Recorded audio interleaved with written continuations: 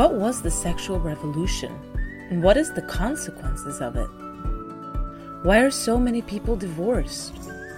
What is at fault for the breakdown of families? What can conservatives in Europe do to counterbalance the American trends? What should we tell our daughters to minimize this damage? Here to answer these questions, I have with me Stephen Baskerville. He holds a PhD from the London School of Economics. He's a professor at the Collegium Intermarium and serves as president of the think tank Inter-American Institute for Philosophy, Politics, and Social Thought. He's a research fellow at the Howard Center for Family, Religion, and Society and the Independent Institute. He's recognized as a leading authority on fatherhood, family policy, and sexual politics, and has several published books on these issues. He's also appeared in leading national and international publications as an expert. So thank you for sharing your thoughts with me today. Thank you. It's my pleasure. You write about the sexual revolution. Could you explain to us what that is? Good question. Yeah, I do it a little differently than other people. I mean, most people, when you talk about the sexual revolution, they think of it as a kind of a cultural revolution. They're going back to the late 1960s, starting with, hippies in mud at Woodstock, free love, this sort of thing. And then, radical feminism, of course, and then radical homosexual politics, and more recently transgender politics, but also things even among, heterosexuals as well. My particular interest, since my training is in politics, political science, I'm interested specifically in the government policies that have resulted from it. And in many ways, it's not just a cultural revolution, it's also a political revolution too. There are some affinities. If you look back at the great revolutions of modern history, the Russian Revolution, before that the French Revolution, before that the English Revolution, even a little bit the American Revolution. There was always on the fringes, there was always a kind of element of cultural radicalism, usually feminists. And so they were always present in all of these kind of radical political upheavals, but they were never the main part of it. But now, in many ways, they're starting, I suppose, in the 60s in California, with the sexual revolution. It's the radical sexual radicals that have become the kind of day, it's their day in the sun. They've become kind of mainstream, and they've managed to enact some pretty radical government policies. So how has this affected our culture, would you say? How do we feel that in the lives of our children? Well, that's a good question. It's a big question. I think generally we are all very tolerant, very permissive about sexual experimentation, about sexual freedom in ways that we were not prior to the 1970s, late 60s. Mm-hmm. Of course, we're seeing even all the way through, we've seen limitations on that permissiveness, as we see today with, a lot of people are pushing back on transgender politics and on homosexualist politics. But even today, we've been much more permissive about things like, feminist politics and extramarital sex and, these sorts of things. So we are even in the mainstream, even conservative people have been, if you like, acculturated to sexual freedom and sexual experimentation. One of my favorite examples of that, and a subject on which I write about a lot, is the advent of no-fault divorce in the late 60s and into the 70s. And the way that was passed legislatively in California, then in almost all American states, and then later in Western Europe, Canada, throughout the Western world, with very little, virtually zero discussion, very, very little, discussion at all about the, and we just, I think part of that is attributable to people misunderstanding it, not really understanding what's going on, but also, people having a more generally being acculturated to greater permissiveness and tolerance of this, radical experimentation. And what were the discussions they should have had? Oh, that's a big one. A number of them, specifically on no-fault divorce. Well, In many ways, what it did was Maggie Gallagher called it the abolition of marriage. And it was nothing less than that. It abolished marriage as a legally enforceable contract. Many people misunderstood it. Ronald Reagan misunderstood it when he signed the first bill in California in 1969. Many state legislatures in the United States and I think in Western Europe misunderstood it. They were told that it was legislation to provide for divorce by mutual consent.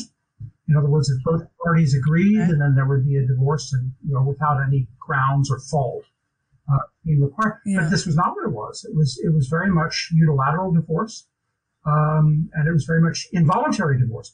One party could be divorced involuntarily, unilaterally, without their consent. So before this, just so that we're clear on that, then no-fault divorce so before you needed to fill a couple of criterias, right, to get a divorce, and then they eradicated that. That's right. I mean, in some ways, the no-fault divorce bills in the 70s really, in many ways, just codified what was already happening. So it didn't happen immediately in California in 1969, but it had been going on for some time. But it accelerated the process so that it was, and the floodgates, the divorce became just absolutely rampant after that. The other thing about it, as you say, what discussions should have been had, and this is very, very little discussion, virtually zero discussion about this. Even the critics of no-fault divorce are very critical of the way that it opened divorce up, that made divorce more permissive, and the way it ruined a lot of people's lives, frankly.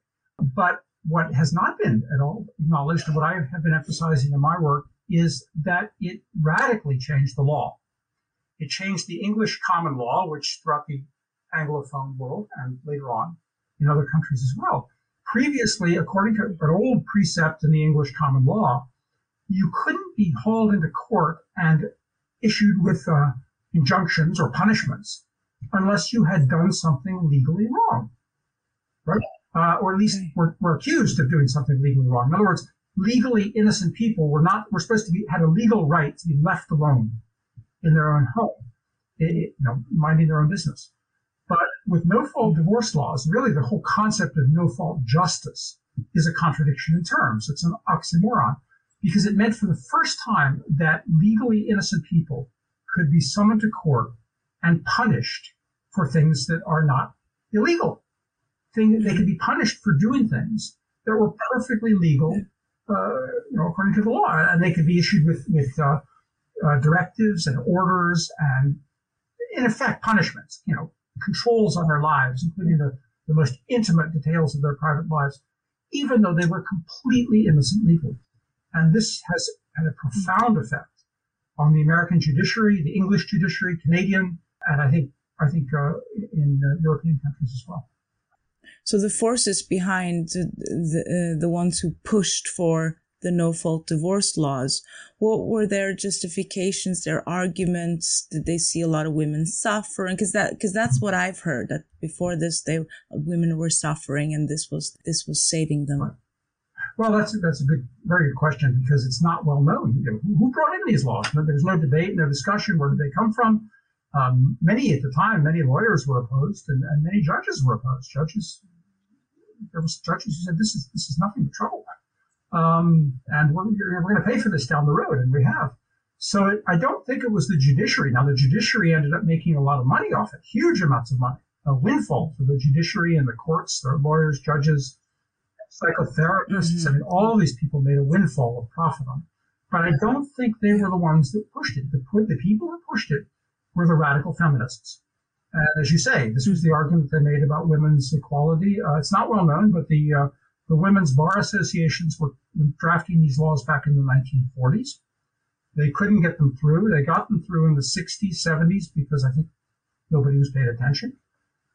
Nobody was discussing it. As I say, people were acculturated to sexual experimentation and permissiveness. And it was the feminists who were pushing, and you look today in the global South, they're pushing these laws in places like Africa, South America, where they don't exist. And you're right. Yes, they were pushed in the name of women's equality. And yet, oddly enough, ironically, once the laws get through, then they claim that divorce hurts nobody so much as it hurts women. that divorce is women are the ones who suffer because they are no longer married. So it's a very much a sleight of hand. I think there's no real justification. There's no real validity to the claim that divorce is necessary to provide equality. I mean, if a husband or a wife, if anybody, a spouse is, for example, physically violent, that's always been grounds for divorce for generations, decades, centuries.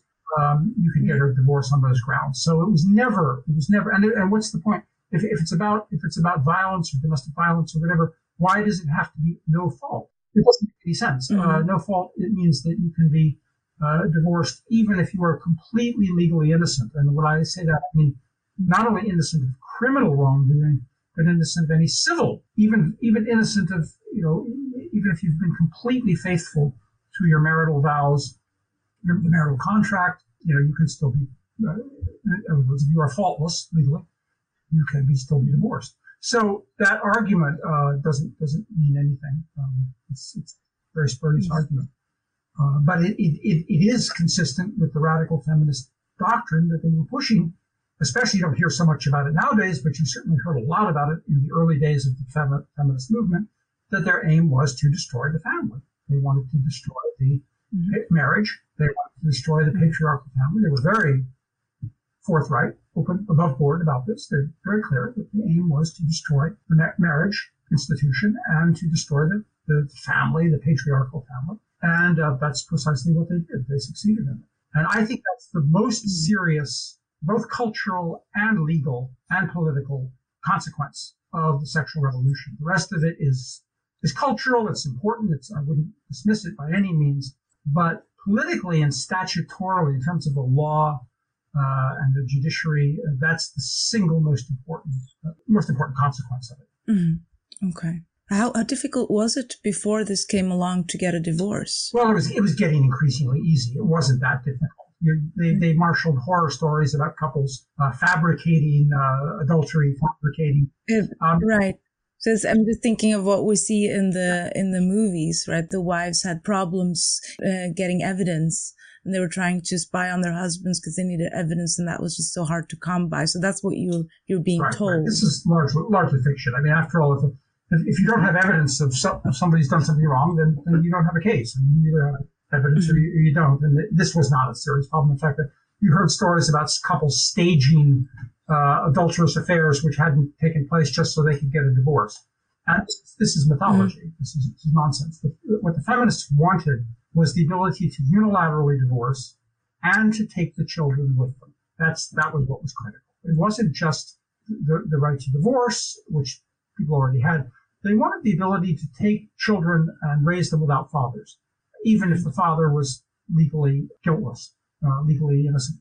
And that's what they've done. I mean, if you see the explosion of fatherless children, first in the African American community, and that was the result, not so much of divorce, but more of first of the welfare system. And that's why in the lower income communities, in the African American, American Indian, ethnic communities and low income communities, that's where this fatherlessness epidemic started, largely because of the welfare system. And then the machinery of the welfare system spread to the middle class because of divorce in the 1970s, starting in the 1970s. And then it's increasingly taken off.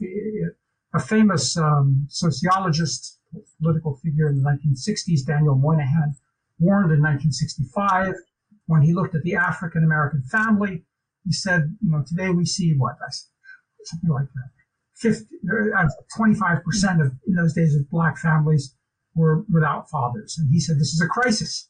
25% of black families. Today it's about, I think it's like 60% of black families or more, 70% maybe. And it's about 25% of families overall. So the situation is much worse today than it was in 1965 when Moynihan issued this report of all of the social pathologies and dangers and social economy that result from fatherless homes. And it's only gotten worse since then. So parents who are divorced and fathers don't have custody, or when we say fatherlessness, what are the criteria for that? Oftentimes it's, welfare families or divorced families where the father either is cut off and has no access to the children, which is quite common, or the father has, maybe occasional visitation with the children, but no authority.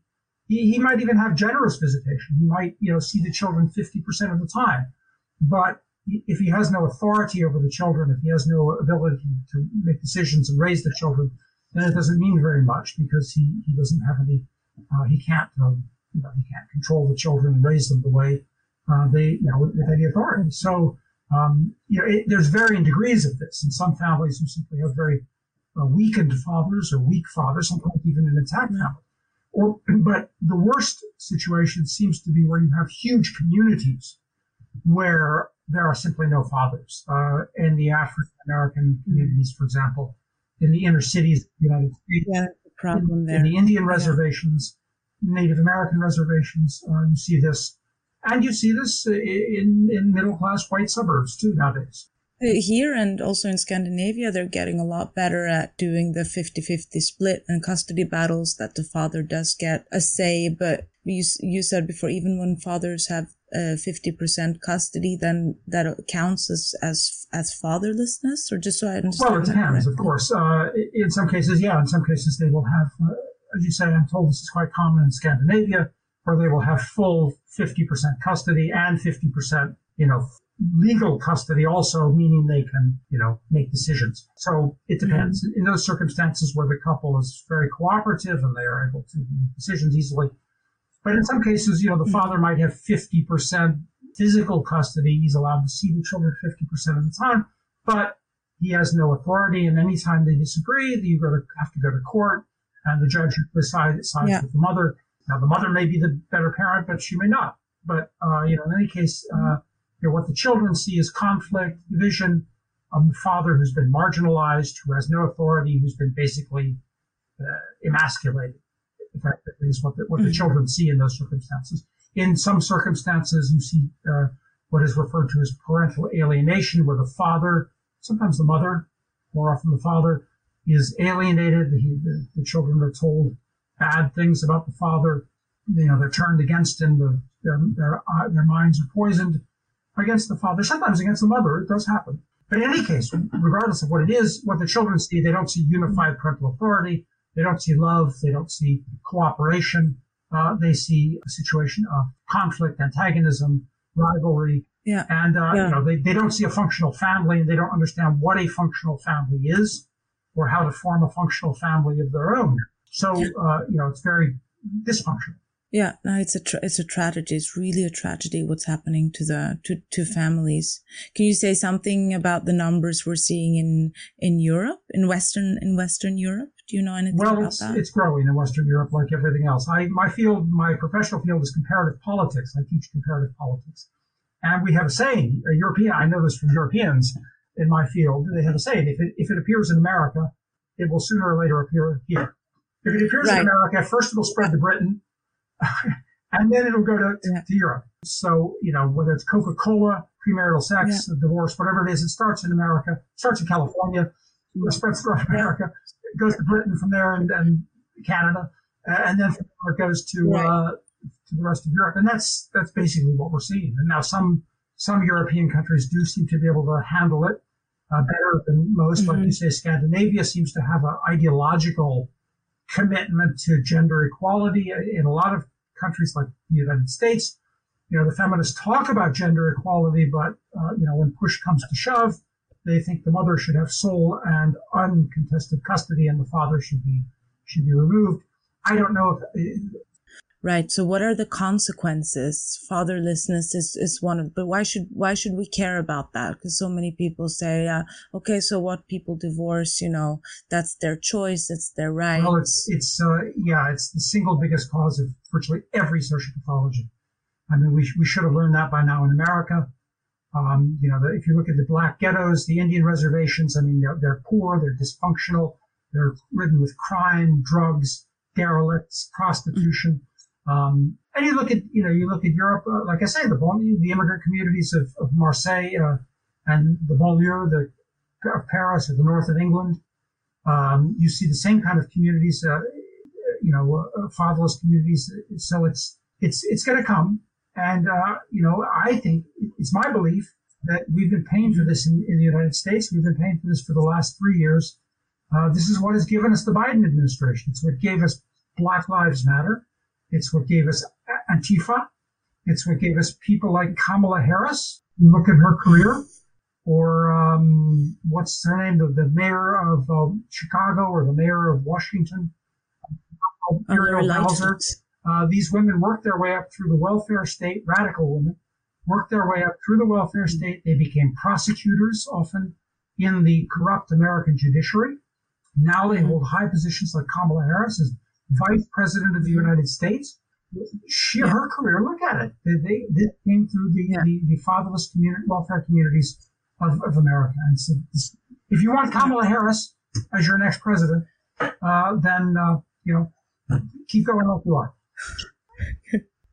Okay. And we see the same consequences in Europe with the children of divorce and the scars that they carry with them. Yep. Can you say something about that? Yeah, we do. I have the impression that in Europe, the divorce system is, for a number of reasons, it has been less high conflict. Europeans have often seem to be able to make divorce more amicable for a number of reasons, and that's good if it has to happen. The reason for that, I can tell you what the reason for that is. The Americans have a very, very punitive, predatory system of child support, which puts children into cash prizes. And it makes divorce extremely acrimonious and deadly, predatory. The Canadians have the same system. It's horrible in Canada. The British have so far avoided that, and the Europeans have avoided that. So that's good. So it's happening. The consequences are less harsh, more gradual in Europe. But it's coming. It'll happen. Eventually it'll happen. And you can still, it's still in the early stages. You can cut it off. But, I think you've got to, recover your institutions, control immigration, rejuvenate the churches, give them synagogues, mosques, give them confidence to be proactive politically. Mm-hmm. Yeah, what happened to the Europeans becoming so docile? We used to have revolutions every other weekend. Yeah, exactly. It is very strange that the Europeans have followed the Americans. So they do it on the left, they do it on the right. Yeah, it's amazing. I mean, the Europeans used to be more revolutionary. The Americans were known for being, kind of moderates, and all the English also were known for being, always middle of the road, not much extremes of left and right. We didn't have much communism in America or Britain. The Europeans are more volatile. They have these revolutions all over the place. Did we just lose our appetite after the world wars? I think your own welfare states have done that. You need to think about that. The European welfare state is more benign. The European welfare states are not as destructive as the American one because it's more of a middle-class institution. It's kind of an insurance policy. It's more of a, it's not, the American made the welfare system limited to the poor, and it really created ghettos. It created a very volatile situation among the poor and minorities. So the European welfare system is more benign and more stable, but it's not immune. I think the European welfare system will eventually create the same problems as the American welfare system. And, it just makes the Europeans too comfy and too cushy. They want to enjoy their welfare. They don't want to pay for their own defense. This gives the Americans control over foreign policy. It's why the Americans are calling the shots in Ukraine. Whether you agree with the Ukraine policy or disagree with the war in Ukraine, it's the Americans that did it. The Europeans have just been followers. And, the divorce and the no-fault divorce and the welfare problems, these don't get as much attention as the, homosexualism and transgenderism. I fault the family groups for this. In the United States, we have these groups that claim to speak for the family Research Council, Alliance Defending Freedom, American Center for Law and Justice. And many of these groups now work in Europe. They have branches in Europe. And for years, they've been claiming to defend the family in the courts, and they're always at the forefront. They're always doing battle with the homosexualists and with the transgenderists, but they do absolutely nothing about divorce, absolutely zero about divorce, about custody, about the breakup of, and these are the really dangerous things. I mean, the welfare system And the divorce system has broken up more families than homosexuals ever have, or transgenderists ever have. I'm not saying these things are completely harmless, but heterosexual divorce is a far more dangerous, destructive force than homosexuality is. And yet the groups with names like Focus on the Family or the Family, they claim to defend the family. And yet, what's the number one threat to the family? It's divorce. And these groups do absolutely nothing about it. And so I fault these groups. I think they're very culpable. What they're doing, they accept donations from people, and yet they do nothing. And they're doing the same is happening in Europe. You see them operating here in Eastern Europe. They fight in the European Court of Human Rights. They contest, religious freedom. They contest homosexualism, transgenderism, the schools, the indoctrination of children in schools, the sexualization of children in schools. They fight all of these things. They do it fairly well, but they never say a word about divorce or welfare or the breakup of families. It's not surprising that it spreads. I don't see so much of that fight here, and to be honest, I think it's just it all comes so slowly, and then it's suddenly upon us, and I stand here thinking, okay, who are going to speak out against these things? So what you were just saying now, transgender, homosexual marriage, it all just passed like that with a landslide. At least in the US, you have sort of these two groups who are fighting it out, and it's a almost 50-50 split always. But here in Europe, I have the impression that it's very different. Could you say something about that? You're right. I mean, some of it is going through without much contest. I know there are cases. There is resistance here in Hungary. You've probably heard about that, and in Poland also under the Law and Justice Party, the PIS in Poland, and they have resisted these sorts of things. And there's been some here in Romania, less active, less well organized. But it still happens, and in elsewhere in Eastern Europe, Slovakia and the Czech Republic. Yeah, but in Western Europe, it's very much less so. Yes, there are groups there. They tend to be modeled on the American groups. The Alliance Defending Freedom is originally an American group that now has many branches throughout Europe. The European Center for Law and Justice is modeled on the American Center for Law and Justice, and some of these groups do some good work, but. And they've, there are cases in the European Court of Human Rights. There have been quite a few cases, and oftentimes they involve Eastern Europe because in Eastern Europe there is more opposition and more, more pushback. So there is some of this, but unfortunately they tend to focus on the flashy cases, the big high-profile media cases involving homosexuality or transgenderism or these sorts of things. Fine, but they don't focus on the things that are under the radar screen. They don't focus on which are oftentimes much more destructive, like the no-fault divorce system, which is just is outrageous. That it debases not only marriage, it debases the legal system in a functioning democracy. In fact, if you look at it today, you look at what they're doing in the United States to someone like Donald Trump, the so-called lawfare campaigns, the use of the law to criminalize innocent people. For example, over the January 6th demonstrations in Washington, or Donald Trump or his supporters or parents who speak at school board meetings, using the legal system to criminalize innocent citizens for political reasons. I mean, this is what is happening over the last 3+ years in the United States. It's been happening in Britain also. Well, I can tell you. Why is this happening? Where did it come from? I can tell you where it's happening. It started through the divorce system. The divorce courts pioneered this. They were the first ones to start using legal methods to punish legally innocent citizens. And how can that spread through? I mean, we have a very different legal system. I think it's been spreading faster in the English-speaking countries. The English-speaking countries have the common law system. The common law system gives a lot of power and leeway to judges. The judges use that power. They abuse that power. You can see it in the family law system, but now you can see it in other areas of the law too. The American, Canadian, British, I should say English really, English and Welsh, Australian, New Zealand, the courts of these countries are out of control.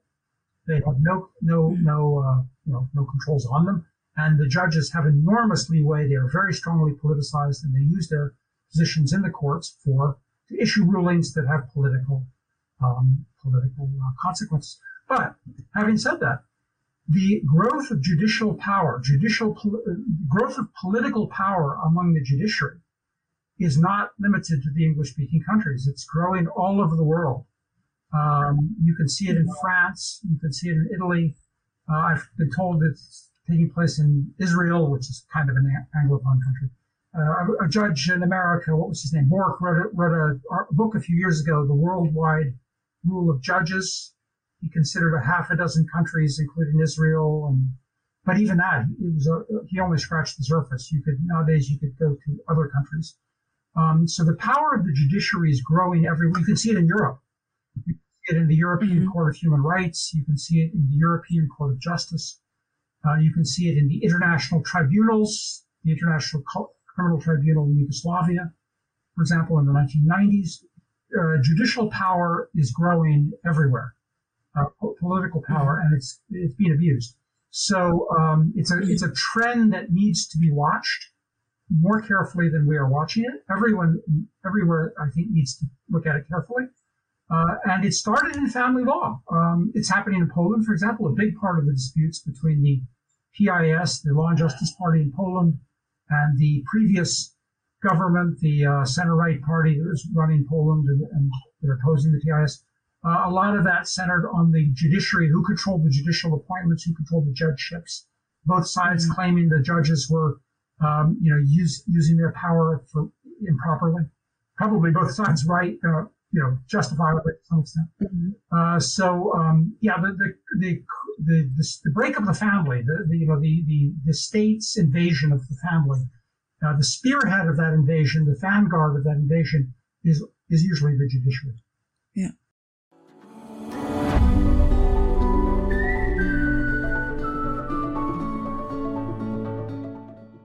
Now I always hear that there's this dangerous rise of right-wing politics in Europe. Yeah, you mentioned Italy, Spain, France, Hungary. How dangerous is it really? Why is it happening? What is happening? Well, you can look at the parties that exist. The main ones have been the main attention has been Hungary recently, and before that, the Polish party. These are conservative parties. They're labeled far right, extreme right. Mm-hmm. I don't see anything, particularly extreme about any of them, and the things that they stand for are the things that, were unexceptionable. The center left things that the center left parties. If you look at the Democratic Party of John Kennedy, or the old Labor before Tony Blair, these were the same things that you would have found in those countries. Political, even in socialist Britain in the 1970s under Harold Wilson, you would have found, political radicalism coupled with social conservatism. There's nothing exceptional about this. I mean, Marine Le Pen's party in France. Yes, her father started that party. I think he did have some, frankly, racially. Yeah, but they said they've grappled with that. They've said that was bad, and this is now the new party, and they've really said. And a lot of these people, if you look for the support of those parties, where does it come from? These parties on the right wing. A lot of those people are old lefties, old working class people who supported the British Labour Party or the French Communist Party. They were in the old days. They were left wingers. They feel disenfranchised. They've been cut out. Marxism has become unfashionable. The Soviet Union collapsed. Communism is unfashionable. You get this identity politics on the left of race and sexuality. And the old left, the old working class left, what have they done? They've gone to the right. And they've taken up the politics of the National Front. What do they call it? They have a new name now in France. And the new Italian parties, several of them, and the ADF in Germany. And here in Romania, we have a party called Our. They frankly don't do very much, but they have similar kind of, they're very patriotic. They believe in the nation state. To call them fascists it's just ludicrous. Yeah. But in spite of this dangerous rise of the right wing, you don't really see any change. I mean, as a conservative mother, I really feel the lack of support, and I feel issues just sort of they're passed without anyone contesting them. And then I was okay, where is this rise in the right wing? So what's happening? That's a very good point. That's a very important point. Yeah, all this right wing agitation, nationalistic, patriotic, pro family, all they all claim to be Christian or religious. They all claim to be pro family, basic family values.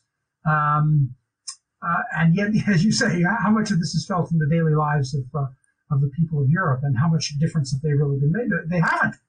And this is an important point. I mean, you raised something very important here. And I would, frankly, here's what I would say. Most of the parties, most of the organizations that you see on the right in Europe, they are modeled on American organizations and American parties. The Americans' right wing has a lot of influence here in Europe. They've been working here in Europe. Some of them are great people. Some of them, but some of them are, frankly, they've lost. I mean, the American conservatives have been defeated and humiliated. Look at what's been going on in the United States for the last 2.5 years. Mm-hmm. You have a government of the far left. You have the Democratic Party has gone off the rails as far as, so the conservative side, not just the Republican Party, but the conservative organizations, the broad, conservative groups, they have failed. They have been defeated. They have been humiliated, and they have shown no contrition for it. They have shown no acknowledgement that they have lost and been failed. They have shown no desire to learn from their mistakes, and yet, and I fear for the European groups imitating the Americans, taking their cues from I'm talking about conservatives here. Conservative groups in Europe taking their instructions and their guidance and the lead from the Americans. I think it's a serious mistake. The American conservative groups have lost. Yeah. And the Europeans, in many ways, the Poles and the Hungarians, the Romanians, are ahead of the Americans. They're more effective, and they should not slavishly follow the Americans. They should, the Americans, they have some things to learn from the Americans. The American groups do have some sophisticated techniques, and they're worth listening to, but they should not. Europeans should not slavishly follow the American. I say this as an American, as a loyal American, but also as a resident of Europe. You should not take your cue. Why? What's different, and what should they be doing? Well, they should be addressing some of these issues that they've neglected for decades now. And this is the thing I mentioned. We've talked about no-fault divorce. Yeah. This is one of them. They should be looking at this. We could talk more about the judiciary. We've talked about the civil judiciary in America. Look at the criminal judiciary. It is one of the most dirty, filthy criminal judiciaries on earth. The American judiciary is notorious for jailing, incarcerating innocent people they know to be innocent, for extorting people into plea bargains, for fabricating evidence, for suppressing evidence of innocence. The American criminal justice system is completely filthy. Okay, so the European conservatives, what can we do? Don't be afraid. Look at the the trends at what's going on. I think Europeans do need to organize better. They need to organize groups. They need to push the parties that claim to be pro-Christian, pro-family, pro-national, scrutinize what they do. Just to give you an example, the PIS party in Poland, they've been claiming for years that they are a party of the family, and yet some of their policies are just ludicrous, pushing, paying people to have children, paying money to families to have children. This isn't going to make any difference. The French have tried it. It didn't work. Yeah, it's not a financial issue. It's not. People don't have children because you pay them money to do it. It's rather the other way around. Like, the richer we are, the fewer kids we have. Right. And I think you need to take on issues like divorce, watch out for these trends, and push groups like the AfD and the PIS in Poland, the AfD in Germany. What's it called? Fidesz in Hungary and Our here in Romania, and get them to speak out. They're too diffident. They're too, if anything, they're too quiet, too diffident. The party here in Romania, the AUR party, which means gold, they won't speak out against things because they're afraid. They're afraid of being called pro-Russian, or they're afraid of being aligned with Viktor Orban in Hungary. The parties, they're too. Don't be afraid. You need to speak out. Orban has been outspoken. I think you could be even more outspoken. And don't let them intimidate you. Right. They are getting, they have a lot of support in the polls, it seems, especially in France and Scandinavia, also here, the conservative parties, but it doesn't translate to political power, it seems. Yeah, it does. That's true. What's happening there? There's a number of things. One of the things is what I call the iron law of Washington. But it could be the iron law of Brussels, or the iron law of Berlin, or the iron law of Paris. People who are paid to solve a problem develop a vested interest in perpetuating the problem they're supposed to be solving. Okay. And that's true of anybody. It's whether you're a functionary or on the left or on the right, or a judge or a lawyer or a journalist or a professor. If you're paid to deal with something, then you are paid to prolong and exacerbate the problem, not to solve it. And there's no substitute for citizens, unpaid citizens, amateur citizens, to form their own organizations. One thing I would argue is the big thing that could be done is resuscitate the churches. This is the one thing the Americans did well, and the British did well for many years. The Americans were created by America was created by churches, dissident churches, churches that were dissenting churches in England. They fought a revolution in the 17th century. They didn't just descend from ecclesiastical religious policy. They also descended from secular policy. They were militant. They fought a revolution in England, which overthrew the king, the monarchy. They migrated to America, and they created little communities of participatory democracy based on church membership. Many years it was the churches that ran civic life in America and in Britain, also Britain as well. And unfortunately today, the churches have been eclipsed. They've been supplanted by pressure groups on the left and the pressure groups on the right. They've been supplanted by law firms. They've been supplanted by think tanks and media.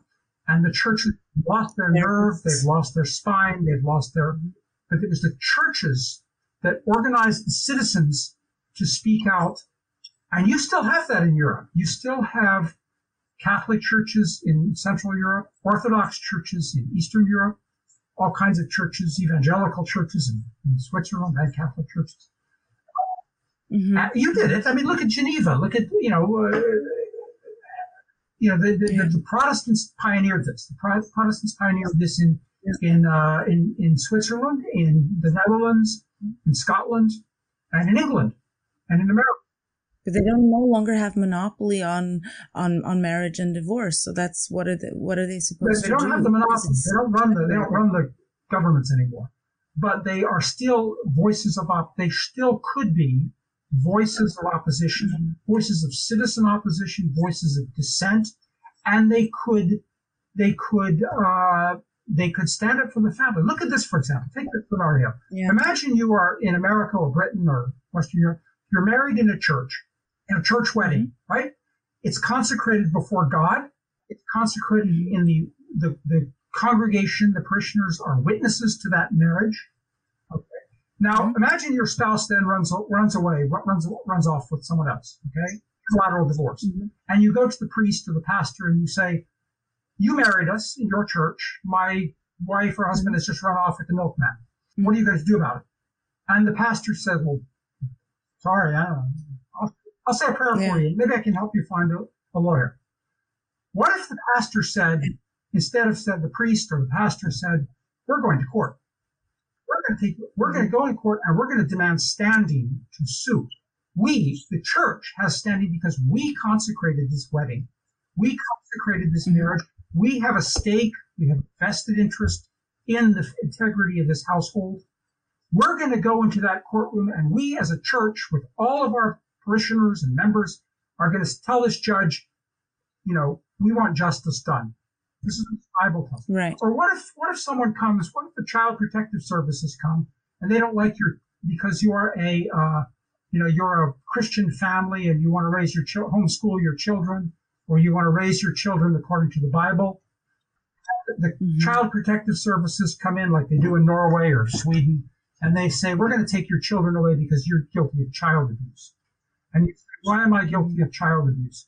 And you say, because you're raising your children according to these authoritarian values, and we're going to take your children and raise them as atheists and transgender. Okay, what if you were married in a church? What if that pastor or priest of that church stepped in and said to the Child Protective Services, you can't do this? And my church says you can't do this. My parishioners say you can't do this. My parent church is behind us. God is behind us. Okay, we're all going to fight this. Not just us, not just the parents, not just me, but the whole church is in there fighting this battle to protect these parents and their children, whether divorced parents or attacked parents. The church is there. What if they did that? People would see the churches as something important, as a community, a civic organization of importance, and they would have an incentive to marry under the authority of the church, knowing that if the government came along and tried to take your children or tried to dissolve your marriage or tried to put you in prison, that the church would go in there into the court and demand justice on your behalf. Why couldn't churches do? They used to do this. Why can't they do this now?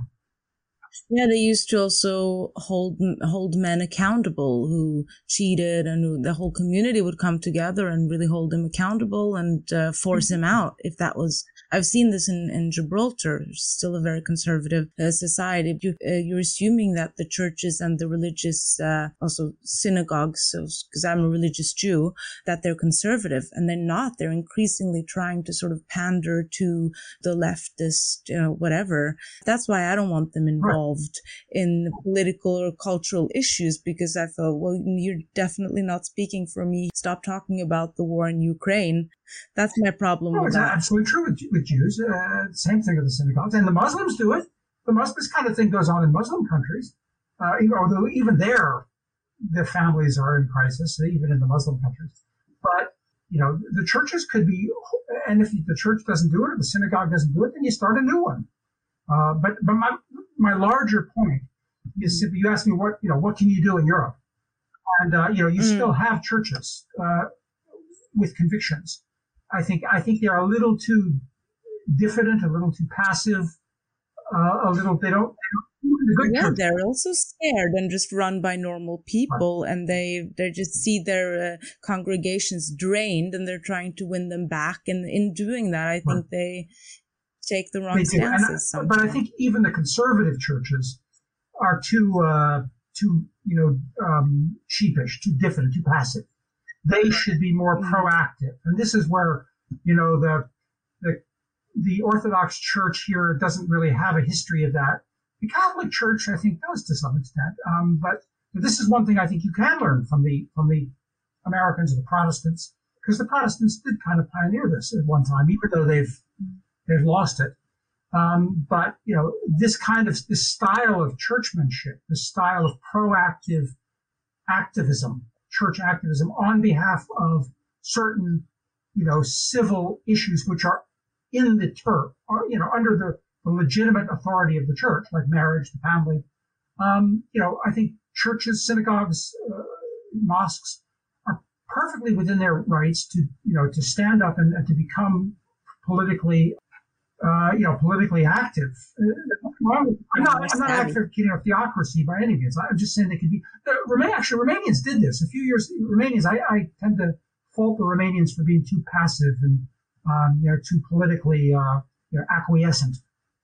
But a few years ago, a Romanian family in Norway lost their children to the Child Protective Services because they were Christians. The Norwegian Protective Services confiscated their children.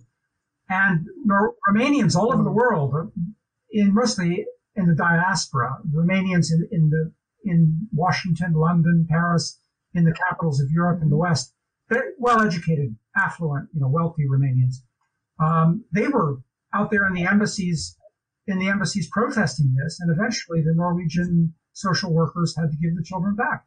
Again, I'm not saying we should have a theocracy, but I'm saying we should, they're perfectly legitimate for churches to take an active interest and strong. I mean, look at this American civil rights movement and the Vietnam War. Churches took a strong stand in political affairs. Nobody said Martin Luther King was trying to create a theocracy. Churches abolished slavery in England and in America. Absolutely nothing wrong with that. What's your prognosis for Western Europe? I think Western Europe still has a lot of hope. I mean, it's very, there's still a lot of people. There's still, cohesive societies. Their cohesion is being undermined by mass immigration, too much immigration, uncontrolled immigration. They've got to put a halt to that. And they've got to, a lot of immigrants are constructive. A lot of immigrants, places like, I know in Britain and a lot of parts of Europe, the immigrants from Africa or the Caribbean or the Muslim countries, they're more conservative. They're more traditional than the native Europeans. So there's nothing wrong with that. But you can't have mass immigration, where they're creating ghettos in the banlieue of Paris and Marseille with, again, young fatherless boys from Muslim families, very similar to the American ghettos. These adolescent boys, fatherless boys, become terrorists in France and in England, just like they become criminals in America. So, you've got to control the immigration and you've got to channel the immigration into constructive policy. So I think Europe, has got to maintain their cohesiveness of their societies and not forget their Christian roots. It's not just Christian, even if you don't believe in God, okay? These institutions like churches and synagogues and mosques are so important. They do things that no other institution can do.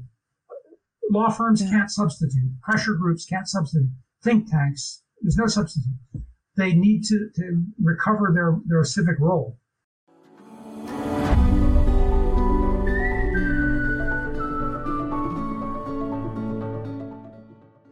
So our question is obviously, what should I tell my daughter? What would you tell your daughter about the situation now, about the breakdown of the families? What's a good message for them, for the next generation of women? Men are in trouble. Men are in serious trouble. You need to remember that. Find a good man, help him become a better man, help him become a real man. Don't look down on him. Don't despise him. It's not entirely his fault, but he's got to be a man. And you've got to help him with that. Men are in very serious trouble. If you look at the black male, African-American male, it's been a theme for decades now, the emasculation of the black male. It's spreading to the white male in America and other European countries. Men are in trouble. Women need to support men. If men seem to act like juveniles, if they don't seem to want to get married, if they wear the same clothes that they wore when they were 8 years old, help them. Help to elevate them. Help to encourage them. Rise above that. Get them a good suit of clothes. Help them to take on the masculine responsibilities. Don't, talk about how puerile they are and assert that you want to be, an independent woman. There's no such thing anymore than there's an independent man. Men and women need each other, and it's men that are in trouble. And this is my other fault with the American and European pro-family groups.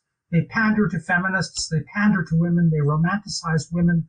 You've had Janice Fiamengo on there. She does not romanticize or pander to women. She tells the truth.